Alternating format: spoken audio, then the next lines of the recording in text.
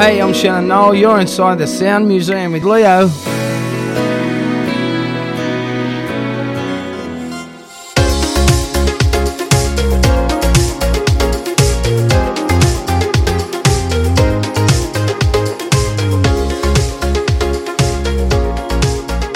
Hey, this is Leo, and a big welcome to the Sound Museum, the music podcast with that personal connection we have with music. I hope you enjoyed the latest episode of Australian Idol and Beyond featuring Shannon Noll. As promised, here is the bonus episode, my 2012 interview with Shannon Noll. I've met Shannon a couple of times over the years, and in this chat it was so much fun to catch up with him. We had a chat about the Australian Idol days, his career, and at that time he was signed with Universal Music, and we had a chat about his then latest album, A Million Suns. Before we get started, make sure you like and subscribe to this podcast on your favourite podcast provider. This ensures that you don't miss any future episodes, and it helps the show grow and reach more people. So I hope you enjoy this bonus episode with Shannon Noll. My special guest this morning on the Friday Morning Show is one of Australia's highest-selling and most popular artists. Since 2003, he has had 5 top 10 albums, has become the first Australian artist to have 10 consecutive top 10 singles here in Australia. He's sold over 1.3 million units in this country alone. He's currently on tour supporting his new album, A Million Suns. Mr. Shannon Noll. G'day, mate. How are you? How are you? Yeah, not too bad, thanks. Listen to those stats, Shannon. You must be kind of pinching yourself. How does a country guy from New South Wales get into this whole music caper? I know, mate. Yeah, I know. I'm very lucky, mate, actually. Very lucky to have some terrific fans out there and who are very, very supportive, obviously.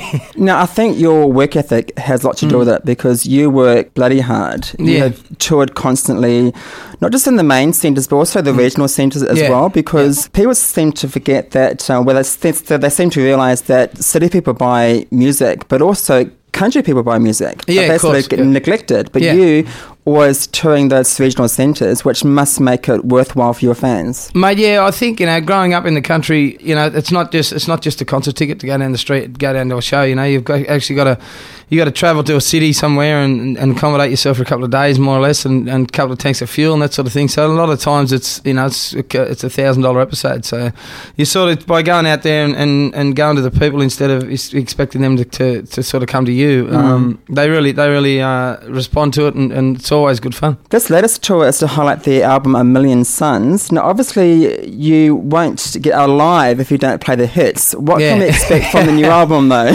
Yeah, no, that's right. I think everyone wants to go to a show and hear the songs that they know the most, I'd say. So what we try and do with the show is just try and mix in a few of the new ones with most of the old ones, and try and get everyone just to have a listen to the new ones as well. But I intentionally wrote this latest album with the live show in mind, so there's a lot more tempo involved in it and a bit more party vibe. So I think they've been going over really well. They seem to be anyway. So it's a lot of fun playing them as well. You've toured so much, and obviously playing those old songs. There must be times where you get, oh my God, just go to What About Me again. Well, do you ever get sick of it? How do you refresh yourself to try and get into that space? Well, we change the format sometimes of the songs, the structure of the song itself. So this time we're like doing in the middle of the show, sort of doing acoustic breakdown, acoustic version of What About Me. So it's a little different to what we've done before. So I think by reinventing them a little bit like that makes them a bit fresher. But I'm really lucky with that too. Like I sort of really still enjoy singing What About Me, and like you said, I'd probably get scun if I didn't play that at every show. Because you mentioned acoustic, and your last tour was more acoustic. Do you prefer that format or the amps up live? Well, that's what's most fun about this tour, because I probably did a couple of years of the acoustic runs, around the country a couple of times, and it's heaps of fun now, with the full band again rocking out sort of thing. So it's really enjoyable playing with really good musicians on stage and having some fun. Now, the 3 singles so far on A Million Suns have all been added to playlists. Not just saying because you're in here, good on you but guys, thank you. We have added them over the months as they've been coming out. Yeah. But, I mean, it'd be quite cool having different types of fans and from different backgrounds. Mate, the whole thing is I think it comes down to the music. If you either like your music or you don't. I think a lot of the times the character of the person will become involved in it as well. Like there's a few songs or artists that I don't go much on, just because I think they might be bits of tosses, if you know what I mean. But you know, in saying that too, you know, any fan's a good fan, and you know, Mum always said if it's better people buying your album than throwing rocks at you. So, and your fans are, on this on Twitter and Facebook, are very loyal. Yeah, they're You've terrific. Had them you know? from since day one, and those fans are the best ones that you want to keep. You know. Yeah, well, mate, you know, the whole thing about the whole show, the whole industry is without the fans, nobody's got anything. You know, there's no booking agents, there's no managers, no record labels, no one's got a job. So, you know, I try and make my fans feel understand that, you know, and realise that without them I wouldn't have this opportunity, and definitely wouldn't have any of them awesome stats, you know, that you said earlier. But so it's very important, I think, to make the fans feel like that they're in control, and because they are really, you know. Let's go back a bit for your career. So obviously when What About Me came out after Idol, that first album was massive, and you were thrust out to this public and who wanted more from you and the media. How did you cope with all that in the early days? Yeah, I did. So I definitely struggled a little bit early, because all of a sudden people were having, you know, positive and negative opinions about you when they've never met you. You know, my thoughts on the whole thing is don't judge me till you've met me. You know, and I don't think anyone's got the right to judge anybody else till they've walked a mile in their shoes. You know, and there's just far too many people out there who have an opinion, who have no history or have no right to have an opinion on the subject. So, you know, that was a bit of pill to swallow, and it took me a long time to get past that, you know, and get my mind around that and create that thick skin, you know. But, you know, I still to this day, you know, it affects you when you know, you get someone on Twitter or Facebook or hiding behind a keyboard, you know, saying something horrible. Sort of where I grew up, you know, a small town. It didn't take long for the old Bush Telegraph to get the comments that someone said about you to come around, you know, and then you'd see that person and you'd thrash it out and you'd sort it out. You'd either you'd deal with it or front them about it, you know. So it was always something you could handle. Whereas now you feel very helpless because there's nothing you can really do about it, and you don't even know why they're saying it or where it's come from. So, you know, I think, you know, that was a struggle, you know, but I think everyone, as much as they'd like to say it doesn't affect them, it definitely does in a certain way, and that's the concerning thing about social media and that sort of thing. I think, you know. How do you cope with Twitter and Facebook? Do you get involved? I mean, I guess with Twitter and Facebook, you can dip in, and have a look, and then come out again. Yeah. I'm more of a Twitter person myself, you know. For better or worse. It's just a bit of fun for me. I don't take it too seriously, you know. I think I make more jokes about myself than anything, and you know, just throw stuff out there that's actually going on, you know. And I think that's what the fans enjoy about it the most is that it's honest and it's real. So, you know, that's how I use it, and I sort of get a laugh out of it myself sometimes. So, you know, I think it's just trying not to take it too seriously, but it's a great way of the fans being able to keep connected with you and know what's going on and keep up to date with what's happening, you know. Your second album, Left, you had more, I guess, control over, because you co-wrote most of the tracks yourself, and their title track was used for The Biggest Loser for 5 seasons, which from a marketing point of view or from a business side of view was very smart financially. Think? Oh yeah, definitely, mate. I mean, that's the way with downloads. The whole music industry has been, you know, completely revolutionised with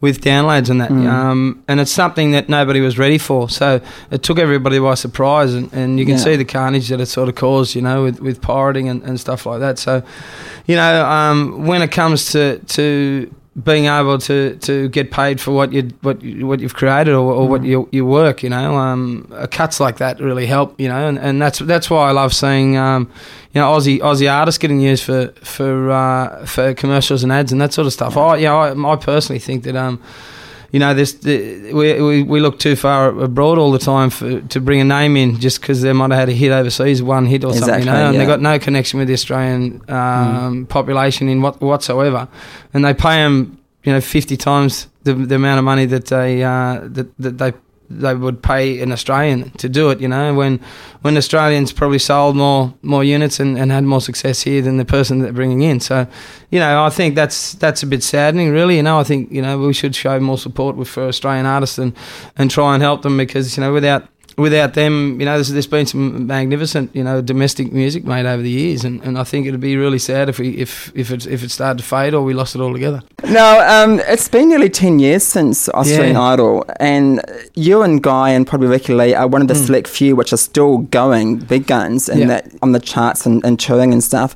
But others have sort of fallen down. Why do you think that is? Is it the work ethic? Is it, mate? It's hard to say. You just can't tell what's going to work and what's not going to work these days with music. I can write a song and be like so pumped about it because I think I really like it, and I think you've got to do music that you generally enjoy yourself. But I mean, with my situation, I've done so much touring and that sort of stuff that you got to get out to the fans as well. And Guy's reinvented himself a couple of times with style and with his style of music and that sort of thing too. And Ricky did the same thing. She was a little bit down and out, and then went over to America and wrote with a writer, a producer over there, and came back guns blazing. So I think you got to keep pushing. Nothing's guaranteed. So you just got to keep moving forward and keep trying to work at it. And it's you're never guaranteed of anything. So I think it's just a matter of putting your head down and getting stuck into it. Because some things work and some things don't work. But a true artist needs to go through those troughs. Yeah, because definitely. You can't have all sort of one level. No, because then you sort of you don't respect it either. I think, and you start to expect it, and you think no matter what you do, people are going to no matter what you do, people are going to love it. But that's not the case. You still got to continue to confirm that support base. Now, since your debut single "What About Me," you've had so much success, but I was a bit perplexed, to be honest, Shannon, when Sony released your best of No Turning Back in 2009 after 3 studio albums. Yeah, now me too. You were actually working on a new album, and as an artist, that must have been really frustrating for you. Yeah, I mean, it definitely was, mate. I'd had a fair bit of material out by that stage, and I think with contracts, mate, that the best of album was at their discretion, so I had couldn't do anything about it. So I think, and then with the 60-minute story and This Is Your Life stories that same year, they thought it was, and you got to understand all them songs have been recorded, so there's no cost involved in that. Yeah. So that's just whack that one out there, and if however many units it sells, then that's all profit, So anyway, you can't. Some things are out of your control. Was that the nail on the coffin with your contract with Sony? Well, I mean, the one good thing that did come out of it was I did War of the Worlds, the stage show that year, and in the UK, and that gave me a perfect album to try and put out off the back of that tour. So it was like, because when you release an album in the States or in the UK or overseas, you normally take all of your best songs, so it's more or less the best of album anyway. So instead of just putting one album out, because you obviously got to go out with the strongest album that you possibly can. Now, A Million Suns is your first album for Universal Music, coming from Sony. Having been with Sony for so long in your career and now going to a new label, it's like changing schools, I guess. Yeah. Because you need to, obviously, there's that pressure on you to deliver, and there's pressure on you to top that or to match that or whatever. Yeah. What made you sign with Universal as opposed to what were you looking for? Well, I think, relationships can run their course a bit, and I think, this was a great run with Sony, but I think it sort of got to the point where, their heart wasn't completely maybe not in it, and neither was mine, and you can't approach this business half-hearted. You've got to have everyone, on the same page. So we sort of both all agreed that it would be best if I moved on, and Universal were keen and ready and waiting to move forward and look at the bigger picture instead of just watching it slowly run down and tail out, So, it was great to have that enthusiasm back again, and it inspired me to get right back into it again and go my hardest. So, I think they've been great to work with so far, and I'm looking forward to working with them in the future. Now, in March this year, you announced that you're going to be on Dancing with the Stars. Now, of course, we know you as a singer-songwriter. What made you get into dancing? Well, it's an extra skill set, really. I mean, at the end of the day, when you tour so much, you're more of an entertainer, really. Yeah. So, it's something that it's not going to be a waste of time, because it's another thing that wouldn't hurt to add to your shows if you can somewhere along the line. If the opportunity arises. So, And I think everyone likes to think that they can jump out the dance floor and bust a move. So, yeah, a bit of training and that sort of thing wouldn't go astray. Now, you teamed up with Russian dancer Elena. Now, she was gorgeous on the show, but there was a bit of controversy with comments from Helen Ritchie saying that she can't speak much English, and there was a bit of communication thing going on. What was your take on that? Well, I mean, most people find me really hard to understand, so, and I'm Australian, so it was a little difficult, you know what I mean, but we worked through it and did the best we could with it. She's a great dancer and a great girl and very, very competitive. So, the training was really hard, and it's all about, putting the time in. I think, we got the point across most times that we needed to. Might have taken a little longer sometimes than others, but I don't think it was too much of a hindrance. Yes, during the show you also put your back out as well. Yeah, you had back pain for a few weeks, and then you ended up in hospital and had an operation. What happened? Are you okay now? Yeah, well, I had to have a laminectomy, which is where they cut a bit of your spine out and go in and shave the disc off the nerve. So more or less where your disc is split and the nucleus out of the disc is spewed out sort of into the spinal cavity, and then it calcifies and it pushes on your nerve. So yeah, that sort of all came to a head at once after a bit of I wrenched it a little bit trying to do something without doing it properly. Yeah, so that was a bit of a difficult time, because I was going on 2 or 6 weeks after that, so I was supposed to lay down for the first the 6 weeks, and then we went on tour. So the first few weeks were pretty difficult, just on planes and planes and buses and that sort of stuff, trying to get to the shows, and then trying to maybe doing a bit too much on stage, just in the moment sort of thing. But it's getting stronger every day. So this is a thing that they don't heal overnight. So it's slowly but surely. Your charity Beyond Blue for Dancing with the Stars. Now you also recorded a track with Nat Bass for their Beyond Blue Songs of Hope and Journey album a few years ago. Don't Give Up. Yeah. Now obviously that holds a connection with you.